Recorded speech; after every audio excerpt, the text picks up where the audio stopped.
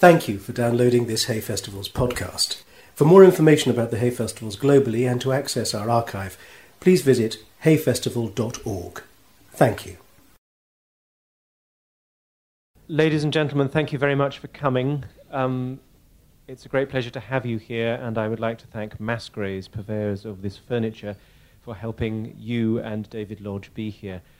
It's a very great pleasure to have him back as a speaker at this festival where he has glittered among a galaxy for many years. He is, as I'm sure you all know, a master of practically every genre of writing. His novels are world famous, as is his criticism and his screenwriting. Please welcome David Lodge.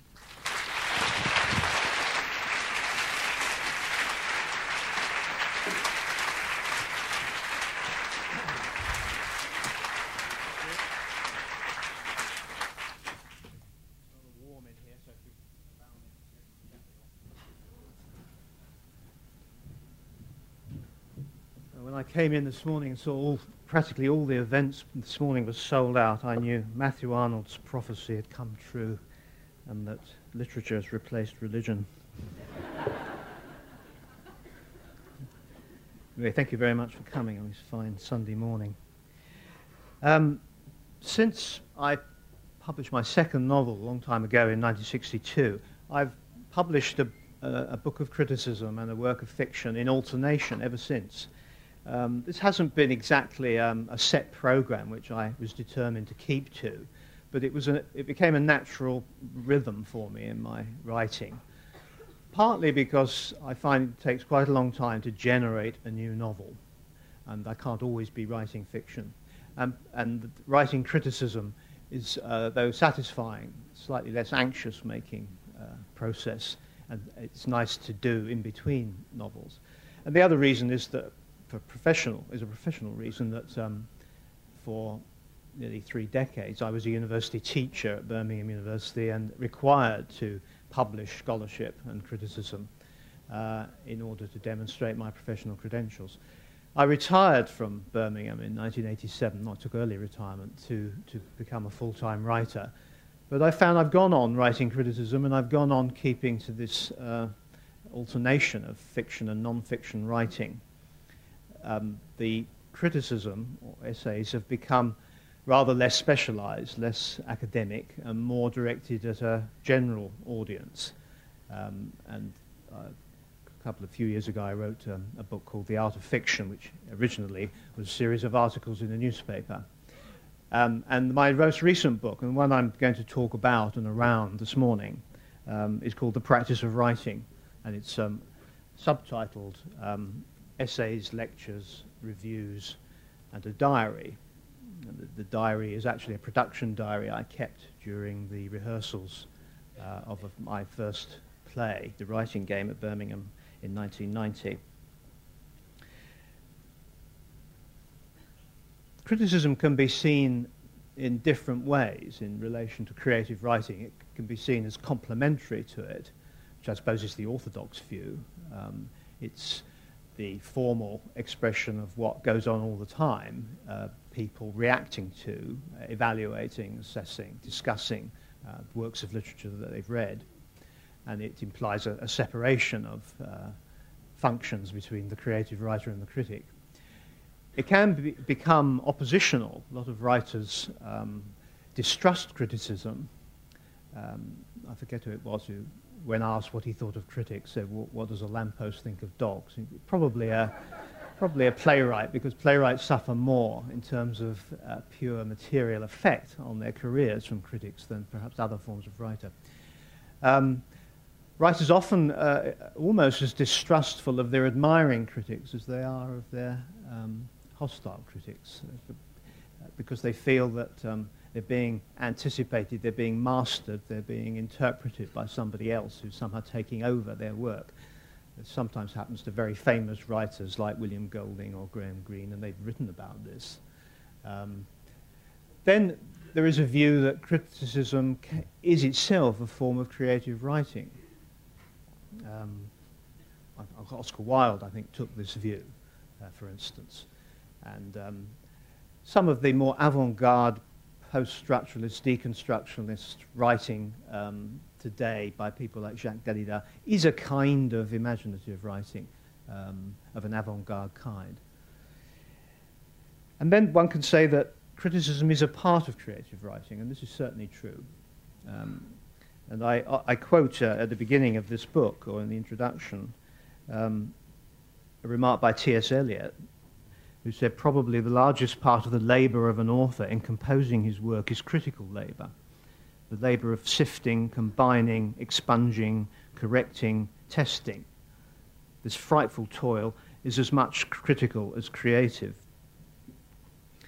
I didn't go on to quote the rest of the passage because it might have seemed a little vainglorious or boastful. But Eliot goes on to say, I maintain even that the criticism employed by a trained and skilled writer on his own work is the most vital, the highest kind of criticism, and that some creative writers are superior to others solely because their critical faculty is superior. Now, I certainly don't think that the essays in here are the highest kind of criticism or the best I could write or anybody else could write. But I do think Eliot is correct when he says that the business of writing is as much critical as creative and that it involves a constant self-criticism. It's not clear whether he meant that this is a private kind of criticism which only the writer can know about, or whether he was referring to writers explaining how they came to write what they did. Because he did very little of that himself, gave us very little of that. But certainly, as I say, although there are some writers who seem to be able to produce their work in high quality very quickly, for most writers, it's an absurdly labour-intensive activity. Few modern novels, I suppose, take more than about 10 hours to read. But the novelist will work for hundreds, possibly thousands of hours on that novel to give the reader that kind of intense pleasure, hopefully.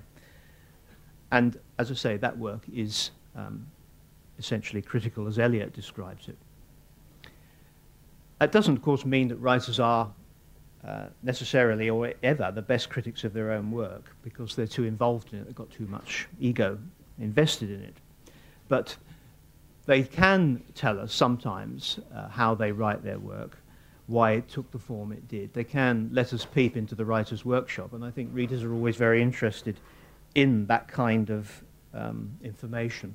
And a number of the essays in the book that I'm talking about are of that kind. They're personal, rather anecdotal essays about my experience of writing in the different forms that Peter mentioned, that I've been involved in: fiction, drama, screenplays, adaptations of novels. Yesterday, if any of you were here yesterday and going to the events, we had two very different responses by distinguished writers to writing for the screen. Martin Amis obviously regarded it as a form of penal servitude and was very disillusioned and disillusioning about it, and said you spend years trying to make a book as good as you can, and then when you adapt it, you spend 6 months making it bad again. And we had Harold Pinter last night saying that he found adapting novels for the screen an immensely interesting, satisfying experience, and has had a lot of pleasure from it.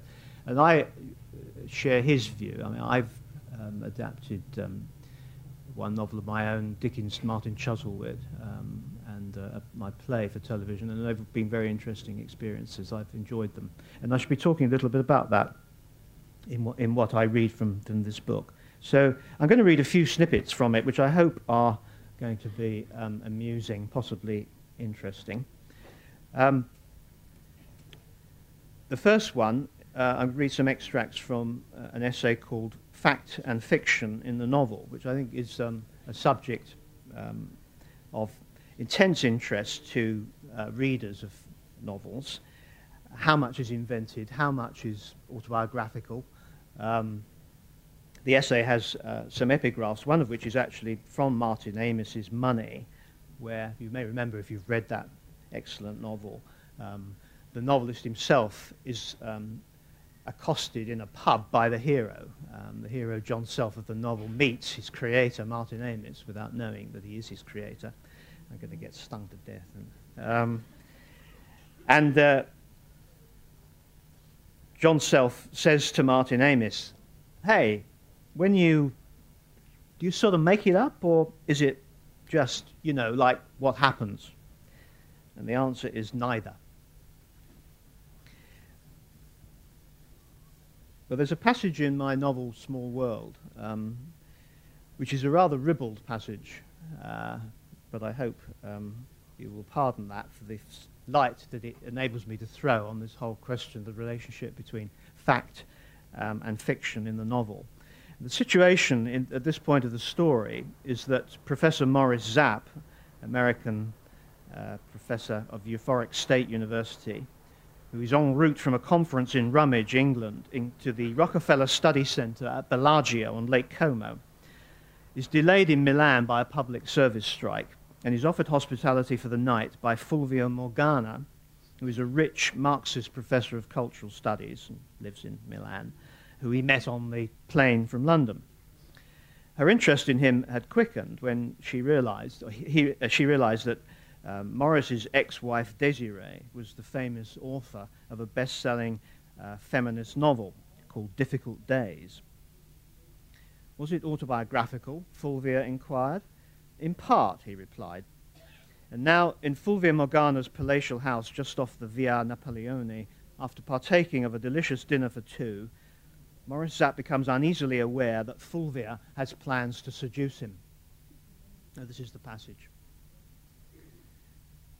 Don't let us talk any more about books, she said, floating across the dimly lit room with a brandy glass like a huge bubble in her hand, or about chairs and conferences. She stood very close to him and rubbed the back of her free hand over his crotch. Is it really 25 centimeters? She murmured. What gives you that idea? He said hoarsely. Your wife's book. You don't want to believe everything you read in books, Fulvia, said Morris, grabbing the glass of cognac and draining it in a single gulp. He coughed and his eyes filled with tears. A professional critic like you should know better than that. Novelists exaggerate. But how much do they exaggerate, Morris? I would like to see for myself. Like practical criticism? He quipped. Fulvia did not laugh. Didn't you make your wife measure it with her tape measure? She persisted. Of course I didn't. That's just feminist propaganda, like the whole book. He lurched towards one of the deep armchairs, puffing clouds of cigar smoke like a retreating battleship. But Fulvia steered him firmly towards the sofa and sat down beside him, pressing her thigh against his. She undid a button of his shirt and slid a cool hand inside. He flinched as the gems on one of her rings snagged in his chest hair. Lots of air, Fulvia purred. That is in the book. I'm not saying the book is entirely fictitious, said Morris. Some of the minor details are taken from life. Airy as a beast. You were a beast to your wife, I think. Oh! Exclaimed Morris, for Fulvia had dug her long lacquered nails into his flesh for emphasis. How? Well, for example, tying her up with leather straps and doing all those degrading things to her. Lies! All lies, said Morris desperately. You can do those things to me if you like, Caro, Fulvia whispered into his ear, pinching his nipple painfully at the same time. I don't want to do anything to anybody. I never did, Morris groaned. The only time we ever fooled around with that SM stuff, it was Desiree's idea, not mine. I don't believe you, Morris. It's true. Novelists are terrible liars. They make things up. They change things round. Black becomes white, white black. They're totally unethical beings. Ouch! Fulvia had nibbled his earlobe hard enough to draw blood. Well, Fulvia Morgana is making an elementary mistake here about the relationship of fiction to reality. Because the fiction corresponds to historical fact in some respects, for example, Morris's hairy chest, she assumes that it does in every respect. And most novelists are familiar with that reaction from readers, even from quite sophisticated readers, whom they meet face to face. The physical presence of the writer, with his or her personal history available for interrogation, seems to push aside the willing suspension of disbelief, the aesthetic appreciation of elegant narrative structure, the ludic delight in the proliferation of meaning, in favor of a beady-eyed curiosity about the true story behind the fiction. Spouses of novelists and other relatives and close acquaintances are apt to suffer this curiosity in a particularly trying form, as Morris Zapp discovers. For the record, this episode in Small World has no source in my own experience, but was generated entirely by the needs and possibilities of the narrative. Admittedly, I was once resident at the Rockefeller Study Center at Bellagio, where Morris Zapp is going, but after writing the novel, not before, and I certainly met no one like Fulvia Morgana on the way to anywhere. Small World is subtitled An Academic Romance, a designation that plays on the recognized genre term academic novel, and also indicates what kind of romance is invoked, not the Mills and Boon kind, but the kind loved and studied by academics. Heliodorus, the stories of King Arthur and his knights, the Fairy Queen, Ariosto's Orlando Furioso, the late plays of Shakespeare, and so on, all enter into it. As one of the characters in the novel says, real romance is a pre-novelistic kind of narrative. It's full of adventure and coincidence and surprises and marvels, and has lots of characters who are lost or enchanted or wandering about looking for each other or for the Grail or something like that. So Small World claims the license to be highly fictional, as the epigraph to the novel from Hawthorne says, when a writer calls his work a romance, it need hardly be observed that he wishes to claim a certain latitude in which he would not have felt himself entitled to assume had he professed to be writing a novel. But Small World is, of course, a novel as well, a comic novel, and the passage between Morris Zapp and Fulvia Morgana is designed to contribute both to the romance theme and the comic effect. So Morris Zapp is reenacting the story of the errant knight who lured into an enchanted castle and entrapped in the toils of a seductive sorceress. The name Fulvia Morgana echoes that of Morgan Le Fay in Arthurian legend. In her mirrored bedroom, Fulvia snaps handcuffs onto Morris Zapp's wrist and removes his underpants, rendering her powerless to escape.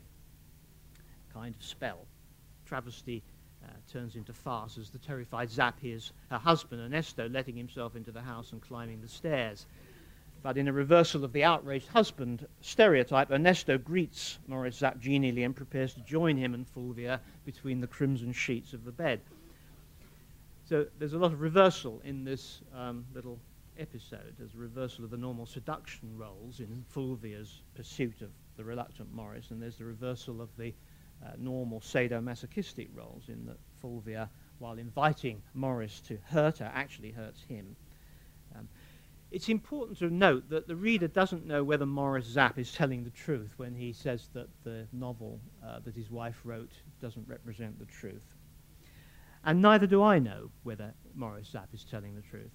In other words, I know nothing more about Désiré's novel or the sexual side of the Zapp marriage than is fragmentarily revealed in the pages of Changing Places and Small World. And for my purposes, it wasn't necessary to determine how accurate an account Morris Zapp is giving, or Désiré was giving in her novel.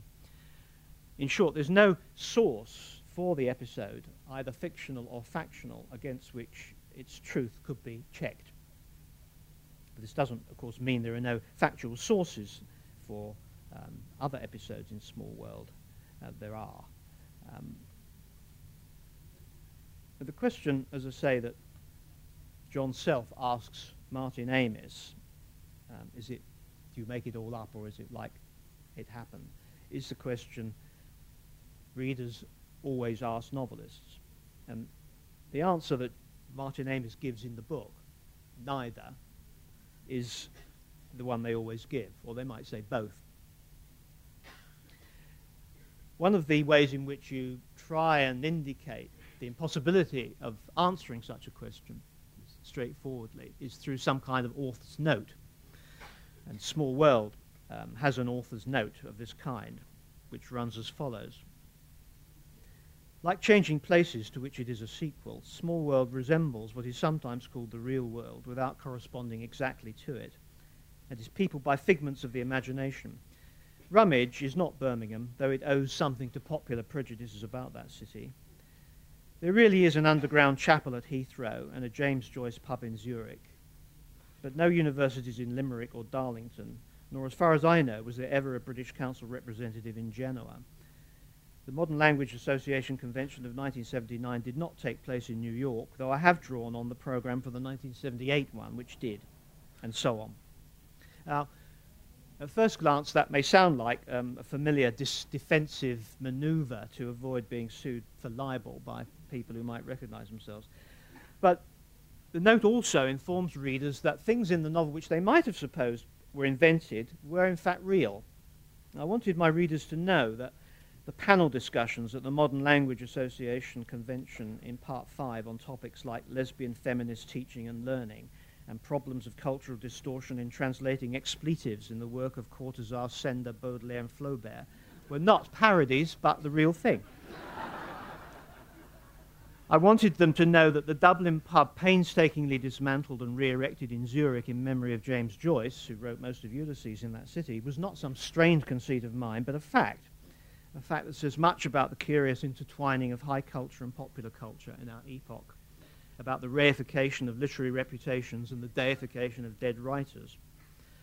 If Small World had a single point of origin in the real world, it was in fact the James Joyce Symposium of 1979, held in Zurich, which I attended, and where I first made the acquaintance of that pub, thronged with Joycean scholars from every corner of the globe, knocking back tumblers of draft Guinness and discussing textual cruces in Finnegan's Wake at the tops of their voices, while outside on Pelikanstrasse the burghers of Zurich went decorously about the serious business of making money, and across the river in the red light district, where my hotel, chosen at random, was situated, squeaky clean prostitutes stood on the well-swept street corners, one per corner in the methodical Swiss way. What strange conjunctions and piquant contrasts the lives of modern academics encompassed, it struck me, as they toted their conference papers and lightweight luggage around the global campus. There might be a novel in it. And from Zurich, I flew direct to another conference in Israel, an experience that provided much of the local colour for the conference organised by Morris Zapp in Part 4 of Small World. I quote again from Small World. Now it is mid-August, and Morris Zapp's conference on the future of criticism is in full swing. Almost everybody involved agrees that it's the best conference they've ever attended. Morris is smug. The secret of his success is very simple. The formal proceedings of the conference are kept to a bare minimum. There's just one paper a day actually delivered by its author early in the morning. The other papers are circulated in Xerox form, and the remainder of the day is allocated to unstructured discussion of the issues raised in these documents, or in other words, to swimming and sunbathing in the Hilton pool, sightseeing in the old city, shopping in the bazaar, eating out in ethnic restaurants, and making expeditions to Jericho, the Jordan Valley, and Galilee. I always feel a twinge of guilt when I read that passage, because those who hosted and attended the conference on which it's based know it was in fact an extraordinarily hard-working affair, and that the sightseeing and other hedonistic diversions were mentioned in the passage were indulged in only after we'd been released from long days in smoke-filled seminar rooms, or during an optional 4-day tour at the end of the conference. But for the purposes of the novel, this conference had to be the one in which the institution of the International Conference would demonstrate most spectacularly its way of, quote, converting work into play, combining professionalism with tourism, and all at someone else's expense. And I suppose this is what Morris Zapp means when he says that the truth of fact and the needs of fiction conflict. The novelist will always favour the latter. Well,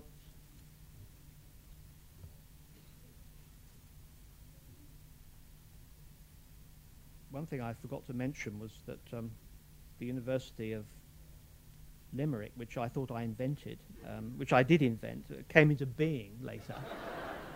This is another hazard that the novelist sometimes faces in negotiating this treacherous territory between fact and fiction. Small World is a kind of unplanned sequel to Changing Places, and in the sense that I had no intention of writing another book set in Rummage, as Small World begins in Rummage. And then I again used this setting when I began work on a novel about the impact of Thatcherism on universities and industry, a novel that would be intertextually related to the so-called industrial novels of the 19th century. It seemed pointless to try and invent another Midlands city and Midlands University, so I used Rummage again. But Nice Work is a more sober and realistic novel than its carnivalesque predecessors, and the physical setting became less of a caricature and more of a likeness of Birmingham in its composition. The membrane between fact and fiction, between Birmingham and Rummage, has undoubtedly become thinner and more transparent with the passing of time. And I was concerned that it might actually be ruptured by the television serialization of Nice Work, which I scripted myself, because it was filmed entirely on location in Birmingham.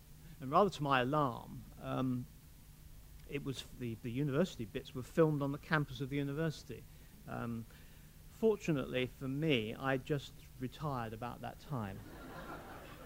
I know that some of my colleagues were rather disapproving of this idea. And the administration, who granted permission to the BBC, did so because they thought that the public relations advantages of showing the campus on television outweighed any possible effect of my satire.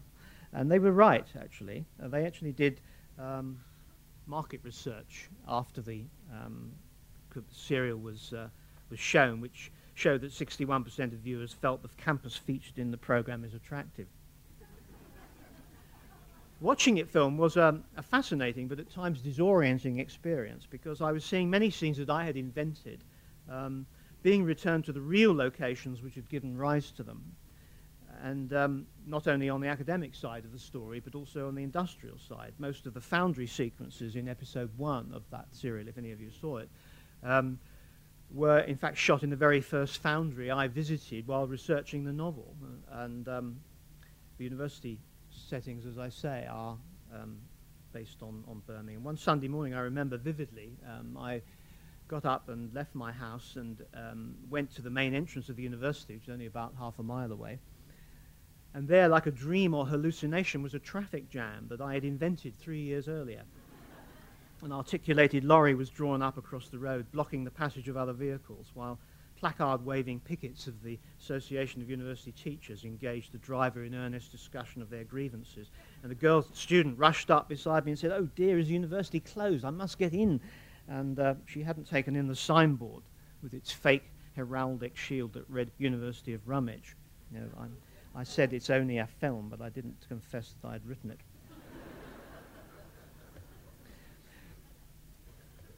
One of the aspects of filmmaking or television drama making, essentially, they're very similar, is that they're both collaborative. And returning to the points made yesterday, I mean, Martin Amis obviously finds collaboration very difficult and doesn't enjoy it. I think if you don't enjoy it, then you won't enjoy the process of making a film. It's partly, for a novelist, I find, a freeing experience not to bear the whole artistic weight of responsibility for the product, actually. And very often, you find that in working around problems that you weren't responsible for, it creates new and interesting variations on the original. I'd just like to read a little passage from an essay, one of the essays in this book, which is called Adapting Nice Work, and about my experience of adapting that for the BBC in Birmingham. This is the little passage I think is self-explanatory. The German part of the story provided perhaps the most striking example of how external circumstances can affect the form and content of a television drama. In the novel, Vic Wilcox goes to a trade exhibition in Frankfurt to buy an expensive machine tool for his foundry, taking with him his industry shadow, Robin Penrose. I imagine most of you here know this book, or you probably wouldn't be here, but I mean, the story is about a young university feminist lecturer who has to shadow a managing director of an engineering firm as part of an industry year scheme. And as I say, at this point, they go to Germany together. Through her knowledge of German, she protects him from some rather sharp practice by the German businessmen with whom he is dealing, and this action precipitates a brief affair between them. Very early in the process of turning Nice Work, the novel, into a television serial, indeed before the contract was even signed, the producer, Chris Parr, and myself had what we thought was an amazing piece of luck. We discovered that the principal foundry trade show in Europe, which is only mounted once in every 4 years because it's so expensive and difficult to mount, was to be held in Düsseldorf in May 1989, which was exactly the time when we would want to shoot the German episodes of Nice Work. There was an organizing body called GIFA, the acronym for something to do with Foundry Association. And they agreed to let us film inside the exhibition. A participating company agreed to let us use their stand. And so I wrote the screenplay showing Vic and Robin, as in the novel, making their way through a crowded exhibition hall.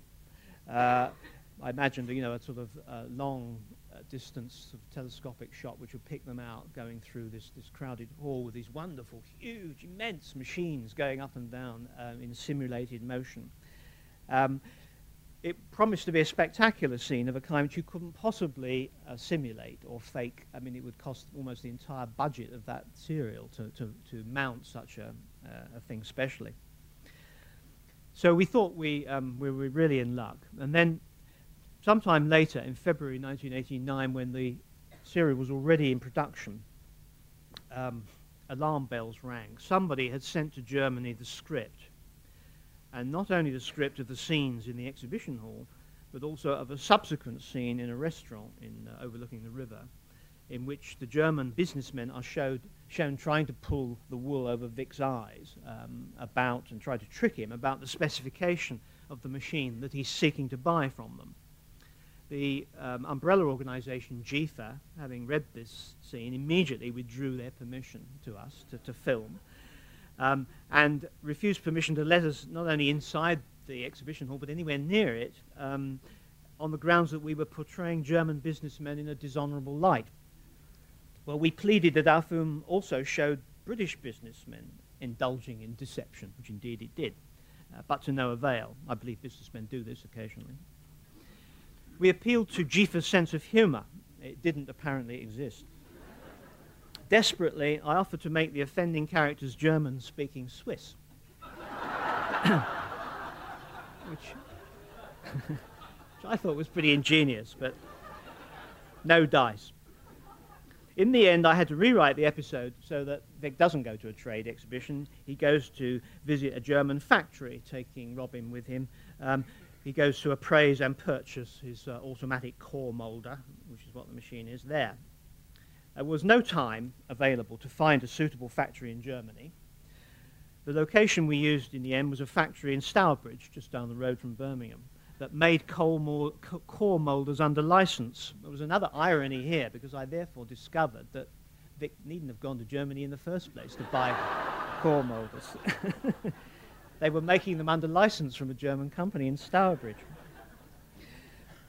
So we got this factory, and we put the people responsible put German language notices up on the walls, and we imported German actors to take part in this scene where Vic and Robin go round and shown around the factory by the managing director, and the machine is demonstrated to them. We made strenuous efforts to tidy up the factory, but I'm afraid it fell well short of normal German standards in that respect. So visually, the scene was much less spectacular than the one I'd originally hoped to have. It was much smaller scale. But dramatically, oddly enough, I think it was probably an improvement, because I didn't have the spectacle to rely on. I had to research the scene rather more carefully than I had done before. I found out more about how these core molders worked. And in the new scene, it had to become more dramatic, really. I made more of the fact that Robin is pretending to be Vic's sort of bimbo assistant and adopting, a kind of rather proletarian accent and playing the dumb blonde sort of thing.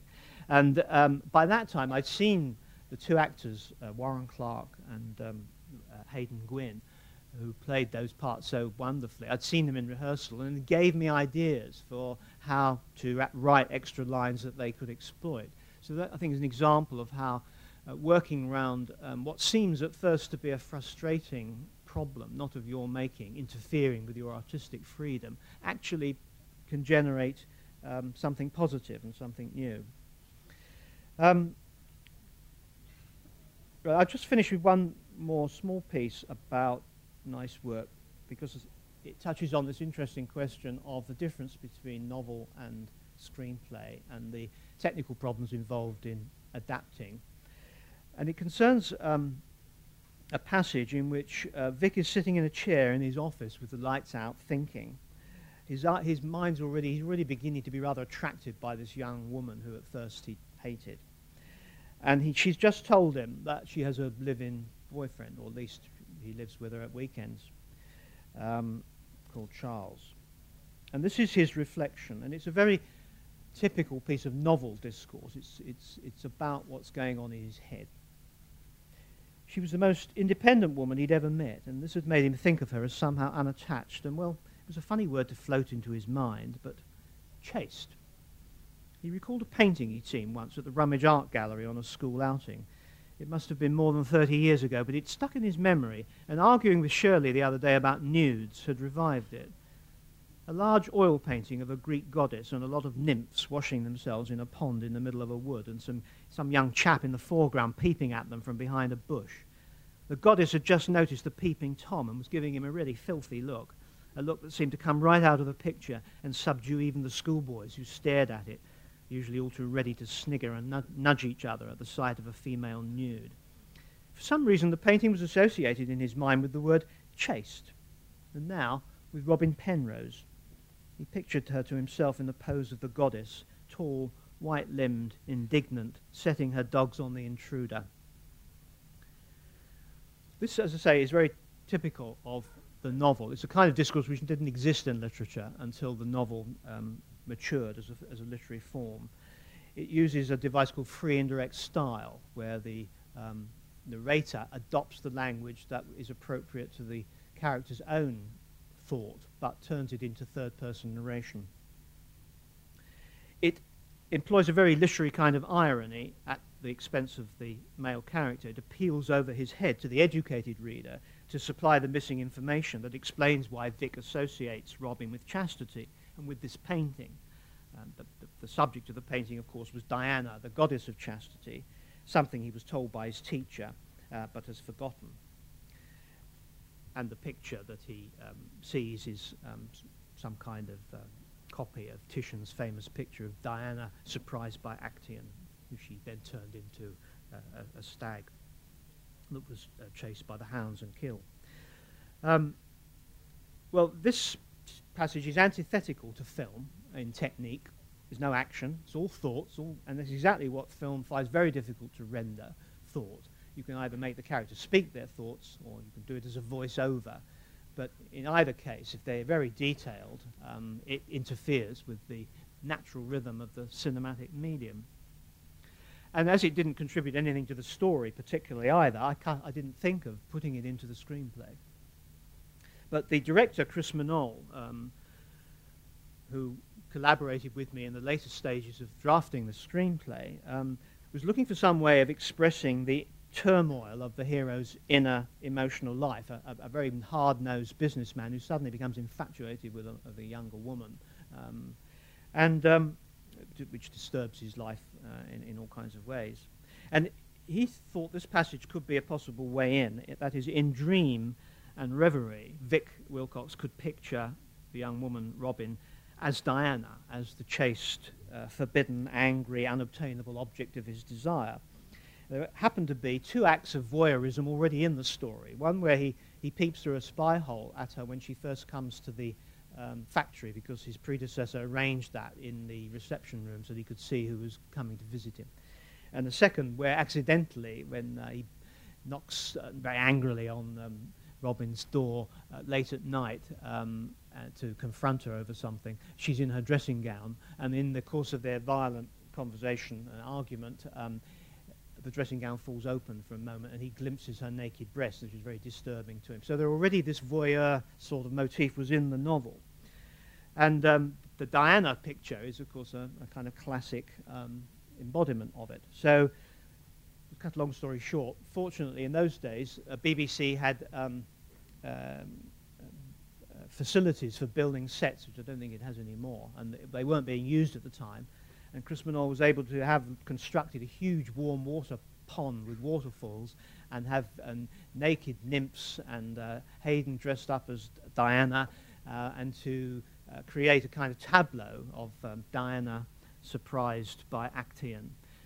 The main problem for me as a writer was how to convey to the audience why Vic was having this fantasy of this almost hallucination of Robin as Diana. And the solution I arrived at was to have a flashback scene in which Vic, as a young schoolboy, visits the art gallery, sees the picture, we see him looking at it, then we see Vic coming in as an adult to the gallery and seeing the picture again and suddenly realizing why he's associated Robin with Diana and with chastity. And it was done at the gallery of the Royal Birmingham Society of Authors, Royal Birmingham Society of Artists. And when the series was well into production, Chris Manole asked me to write some extra dialogue, which he wanted to cover the camera movements in this scene, where an art lecturer is actually giving an art lecture to some students about this picture. And through some slip-up, I didn't get the right deadline to do this work, and I was leaving my house for London one morning, and I got an urgent phone call saying they've all set up down at the art gallery in Birmingham, and they needed these extra lines. And so I raced down there, and standing in the lobby in my raincoat, I wrote several lines of art historical jargon about the nude and voyeurism and the male gaze on the back of an old envelope before rushing off to catch my train to London. Well, whatever the quality of the lines, writing a novel was never so exciting. Thank you very much.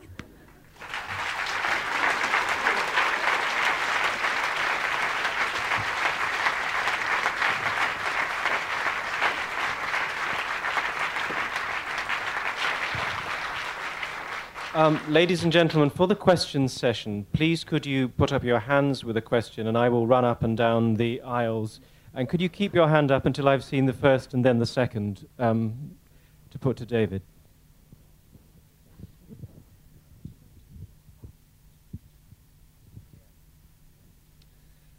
I'm interested in this business of adaptation from one medium to another. I wonder, when you come to write the scripts and then perhaps to see the finished item, whether you see themes in your own work that you hadn't spotted before, and what kind of things those might be. I think what you often find when you write a script and see it performed is that performance can bring out meanings or impart meanings that you hadn't anticipated. I mean, you know, it's partly because the physical presence of the actor, mere body language, can make, you know, an ejaculation like "oh" full of humour or drama or whatever. I mean, so that there's that element. That's part of the pleasure of seeing one's work adapted, is that although a lot is inevitably lost, because nearly always it involves condensation, cutting, throwing things out, there is also something new, which comes from the performance dimension.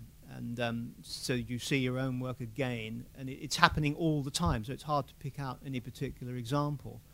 I mean, the way that, you know, sort of Hayden Gwynne acts with her eyes, for instance, even when she's not speaking, she's reacting to what another character is saying. It's almost impossible to convey that sort of thing in words alone. So I think that was what I would pick out. I think that I have a fairly clear idea of what my novels are about, and as an adapter, I try to be faithful to that notion of their meaning.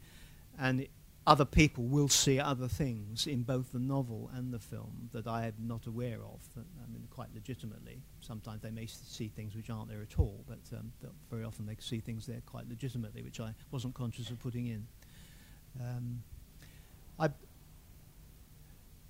I think as a result of writing for performance, you know, in screenplays and plays, my work's become more dialogic, and the spoken word has become more important in it than it used to be. It used to be more narrated. I mean, the narrator, the author's voice used to be dominant, and now I think it's a bit more dramatic in the sense that it's conveyed through what the characters say to each other, and that's probably the result of writing for performance.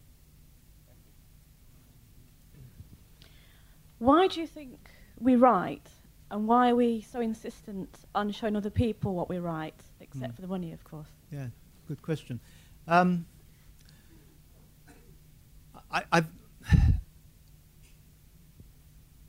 suppose one could only answer this question personally, and I would say that I started to write, but I believe it's true of many people, because I enjoyed reading, because I got an enormous satisfaction out of reading, and I wanted to see if I could do that trick myself on other people. And you usually begin writing by emulating or imitating the writers who you admire. It's a natural process of apprenticeship, I think. There may be deeper reasons than that.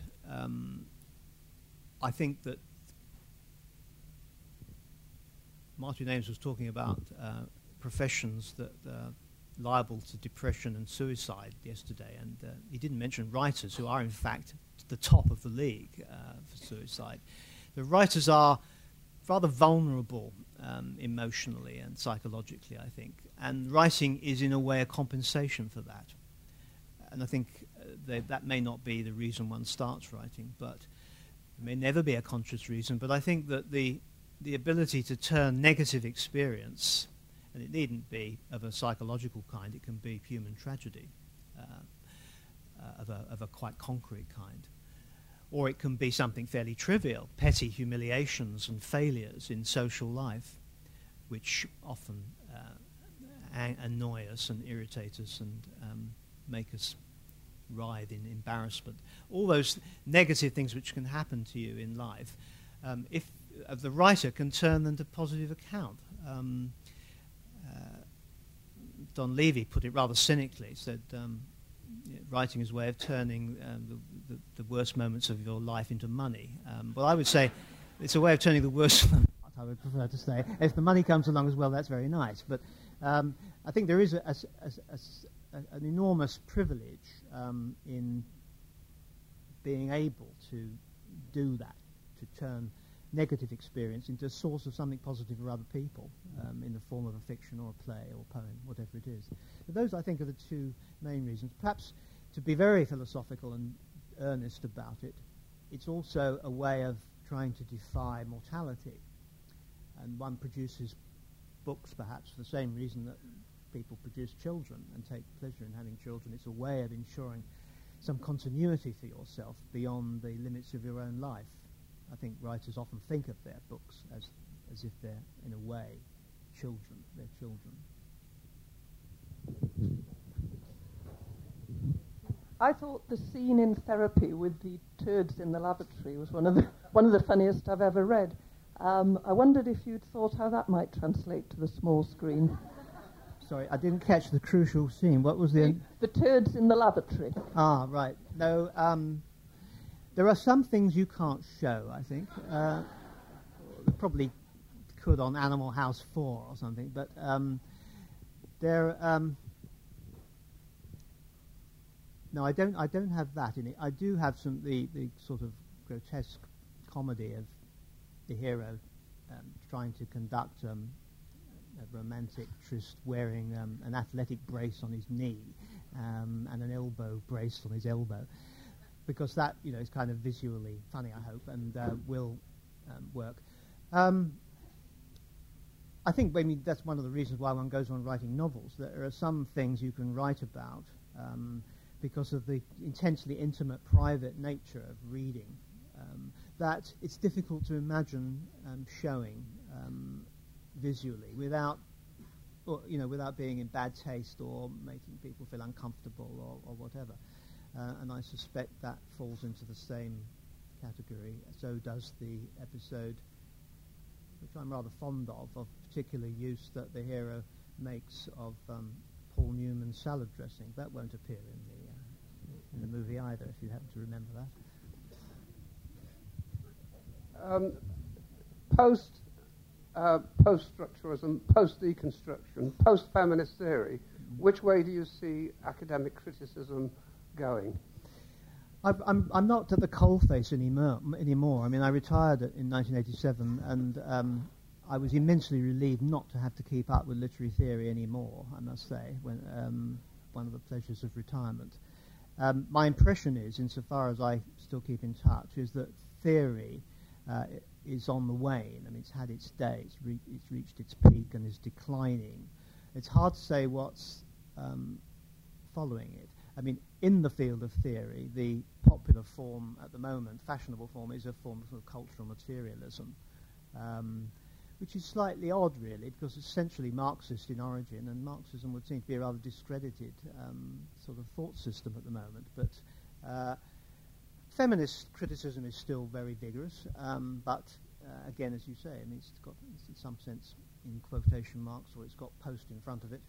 I think creative writing is becoming a very important component of literary studies in various ways. That is, first of all, it's becoming in Britain an established part of both the undergraduate and the postgraduate curriculum, whereas it was not during my time, really, at the university. It started, but it was rather frowned upon. It was a rather minority thing. But now, more and more, it's becoming a staple. And seen not merely as a way of training people to be professional writers, but as a way of enhancing their understanding of how literature works. I mean, you know how to do it. And also helping them as teachers of English later. I think this is very valuable. And I noticed that a lot of the leading literary critics of the 70s and 80s who were in the van of the theory movement are increasingly themselves writing fiction or autobiography, as if they're tired of theory too and want a more imaginative kind of writing. So I think my money would be on that, actually, as the new trend in the academic study of English. In Changing Places, you have a group of characters who play a game whereby they have to admit to not having read a famous book. If you were playing the game, which would your book be? I used to have one, always ready, but I think it was the Brothers Karamazov, but then I read that on a Caribbean cruise, which was a very strange experience, I must say. I've got lots of gaps. Recently, about a year or so ago, the Daily Telegraph sort of borrowed my idea, and they asked a number of writers that question: what book haven't you read that you feel everybody else has read? And they were they're kind enough to acknowledge its source in Changing Places. And I remember Kingsley Amis kicked off with Anna Karenina, or perhaps it was War and Peace, and I could still produce War and Peace because I never read it. But the one I produced, they asked me, was can't even remember the title, let alone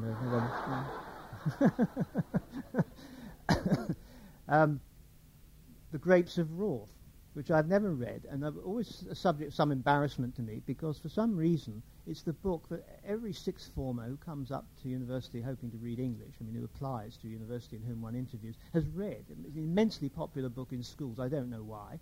In American literature terms, Steinbeck is now regarded as a sort of second division writer, I would say. No, everybody's read that. I have never read that. I've read other works by Steinbeck, and now I'm sort of almost reluctant to break my virginity with that book. I don't think I will ever read it. I want to keep that always as my winning card. Is there a theme or a form that you haven't yet attacked that you plan to? I wonder if you ever feel boxed in by the genre you've created, or what the challenge you think is ahead of you in the rest of your writing career. Well, I mean, you touch on a sensitive point for all writers, I think. That is, there is bound to be limits to what you can competently, imaginatively work with. There is a family resemblance between the works of any one writer. On the other hand, you also don't want to go on just rewriting the same book, and you hope each book is a new raid on the inarticulate, as Eliot said. I mean, I would say that I'm not quite sure what you mean when you say the genre that I've developed. I mean, I'm associated particularly with something called the campus novel, but not all my novels, and certainly not the last two, fall into that category. On the other hand, I mean, I know that nearly all my novels are binary in structure. They all involve bringing two completely different cultures or ideas or philosophies or whatever into collision and seeing what happens. And I mean, the novel I'm planning at the moment, working on at the moment, it has that structure, but the theme of it, I think, is new. It certainly involved me in a lot of new reading, and in a field I've not worked in before, and I find it quite difficult. But so I think there's always going to be a mixture of the familiar and the new hopefully, in what one does. Can't imagine myself suddenly writing a fantasy in the style of Tolkien or something, because it's not the way my mind works, not the way my imagination works. But it is the fear that haunts all writers, I think, that they will run out of original ideas. David Lodge, for all your very original ideas, thank you very much indeed.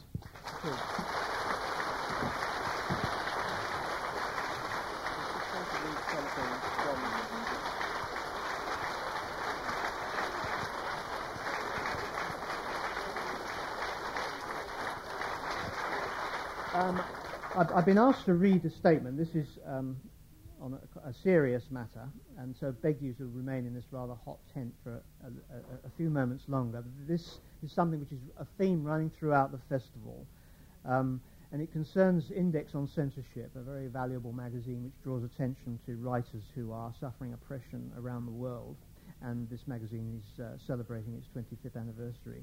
And at various events in the festival, the writers are reading a short extract from some foreign writer in such a situation.